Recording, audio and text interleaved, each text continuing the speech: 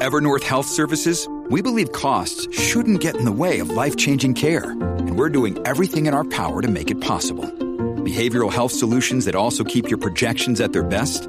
It's possible. Pharmacy benefits that benefit your bottom line? It's possible. Complex specialty care that cares about your ROI? It's possible. Because we're already doing it. All while saving businesses billions. That's Wonder made possible. Learn more at evernorth.com/wonder.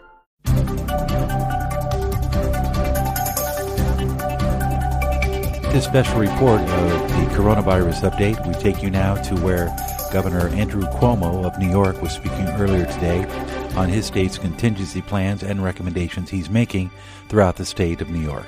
Don't fight the last war. This is not about it and do it afterwards.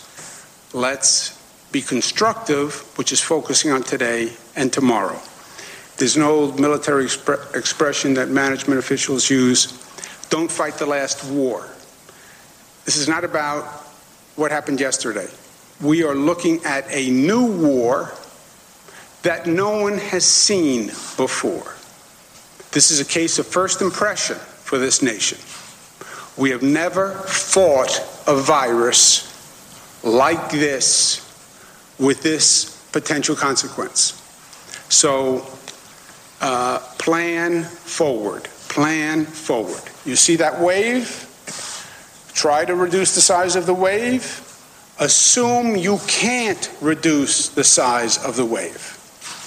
And assume the wave breaks at a higher level than the hospital system can accommodate. I believe that's what's going to happen. So, what do? New York State hospital capacity, 53,000 beds, 3,000 ICU beds. Is that a lot of beds? Is that little beds? 3,000 ICU beds, presently about 80% occupied. Okay? So that means you have several hundred ICU beds available.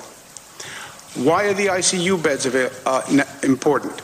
Because the people who come in, vulnerable populations, older people, underlying illnesses, respiratory problems, they need the ICU bed. They need the ventilators.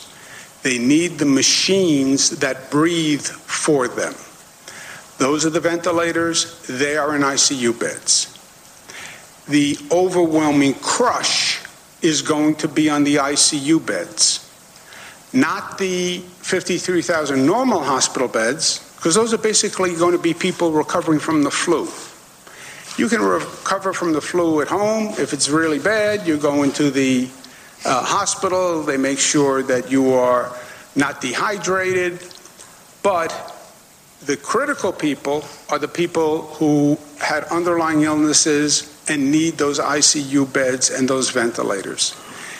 3,000 goes very, very quickly on any projection of these numbers.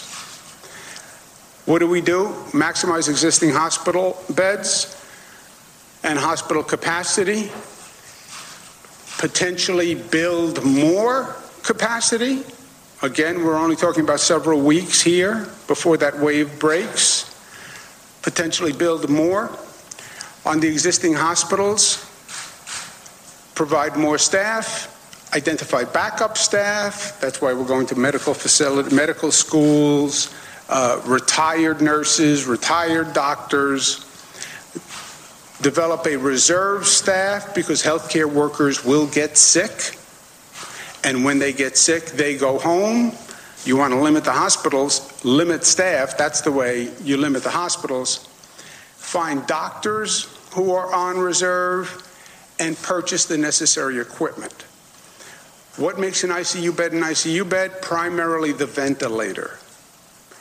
These ventilators are expensive to begin with, and they are scarce. And you can't find available ventilators no matter how much you're willing to pay right now, because there's literally been a global run on ventilators. And free up beds that are in the hospitals. How do you do that? Two ways. One, we may get to a point where you cancel elective surgery. You can have your hip replaced next month, not now. Or develop another facility that you can move people from an existing hospital bed who don't need intensive care into a different facility. How can you build more hospital capacity now? That's a great question. It has never been done before. It takes years to build a hospital. It takes years to convert an existing facility into a hospital. It's billions of dollars. It's a workforce in the thousands. But on the theory of try everything, an area that we have to explore is, can you build more hospital capacity now? I'll get back to that in a minute. On the reducing density, slow the spread by reduced density. I've been talking to private businesses all across the state. I am asking them to aggressively consider work-from-home strategies. I'm asking them to aggressively consider voluntary closings to help reduce density as a social responsibility to protect their workforce. But I want private businesses to aggressively consider work from home and voluntary closings. Depending on what businesses do on a voluntary basis, we could consider mandatory actions later on. We've already taken mandatory actions. No large gatherings over 500, 50% of legal occupancy of a facility. That is a mandatory way to reduce density in the workplace. I'm asking them today to voluntarily consider closings and reductions in workforce. If need be, we can calibrate up the mandatory requirements that I have already put in action. How do you calibrate it up? Rather than 50% of occupancy, it could be 40% of occupancy or 30% of occupancy, et cetera. I'm not doing that at this point, but I am asking businesses to aggressively consider these measures. If the private sector does not respond voluntarily, if the spread does not slow, then I would increase the mandatory guidelines. For New York State government, lead by example. Lead by example. All non-essential personnel in the state are asked to stay at home from Rockland County south. That's about half the workforce of the state in that area. Why Rockland County south? That is the area of highest density of the number of cases. Remember again, the number of cases varies widely across the state. You're calibrating your actions to the data, to the science.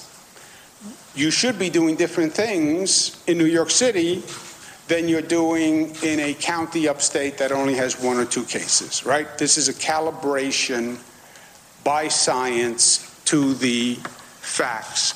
The New York State court system congregates many people, tens of thousands of people all across the state. I spoke to the chief judge. I asked her to come up with a plan that keeps the essential services operational, criminal justice services, emergency family services, etc., the essential services available, but non-essential services, actions that can be postponed, to postpone them. Again, reduce the density coming into the court system. I'm asking private businesses to stay home. Reduce the density coming into the court system. Don't jeopardize the criminal justice system. Don't jeopardize safety. Don't jeopardize family integrity. But if it's non-essential, then postpone it and then come up with a plan that reduces the courts to follow that concern. And you've been listening to Andrew Cuomo, New York's governor, speaking earlier today from Albany, upstate New York, on his contingency plans for containment of the coronavirus throughout the state of New York, recommendations that he is making to federal, state, and local officials there. As we continue, thank you for joining us on Coronavirus Update, your source for facts, not fear, and the latest news on the coronavirus.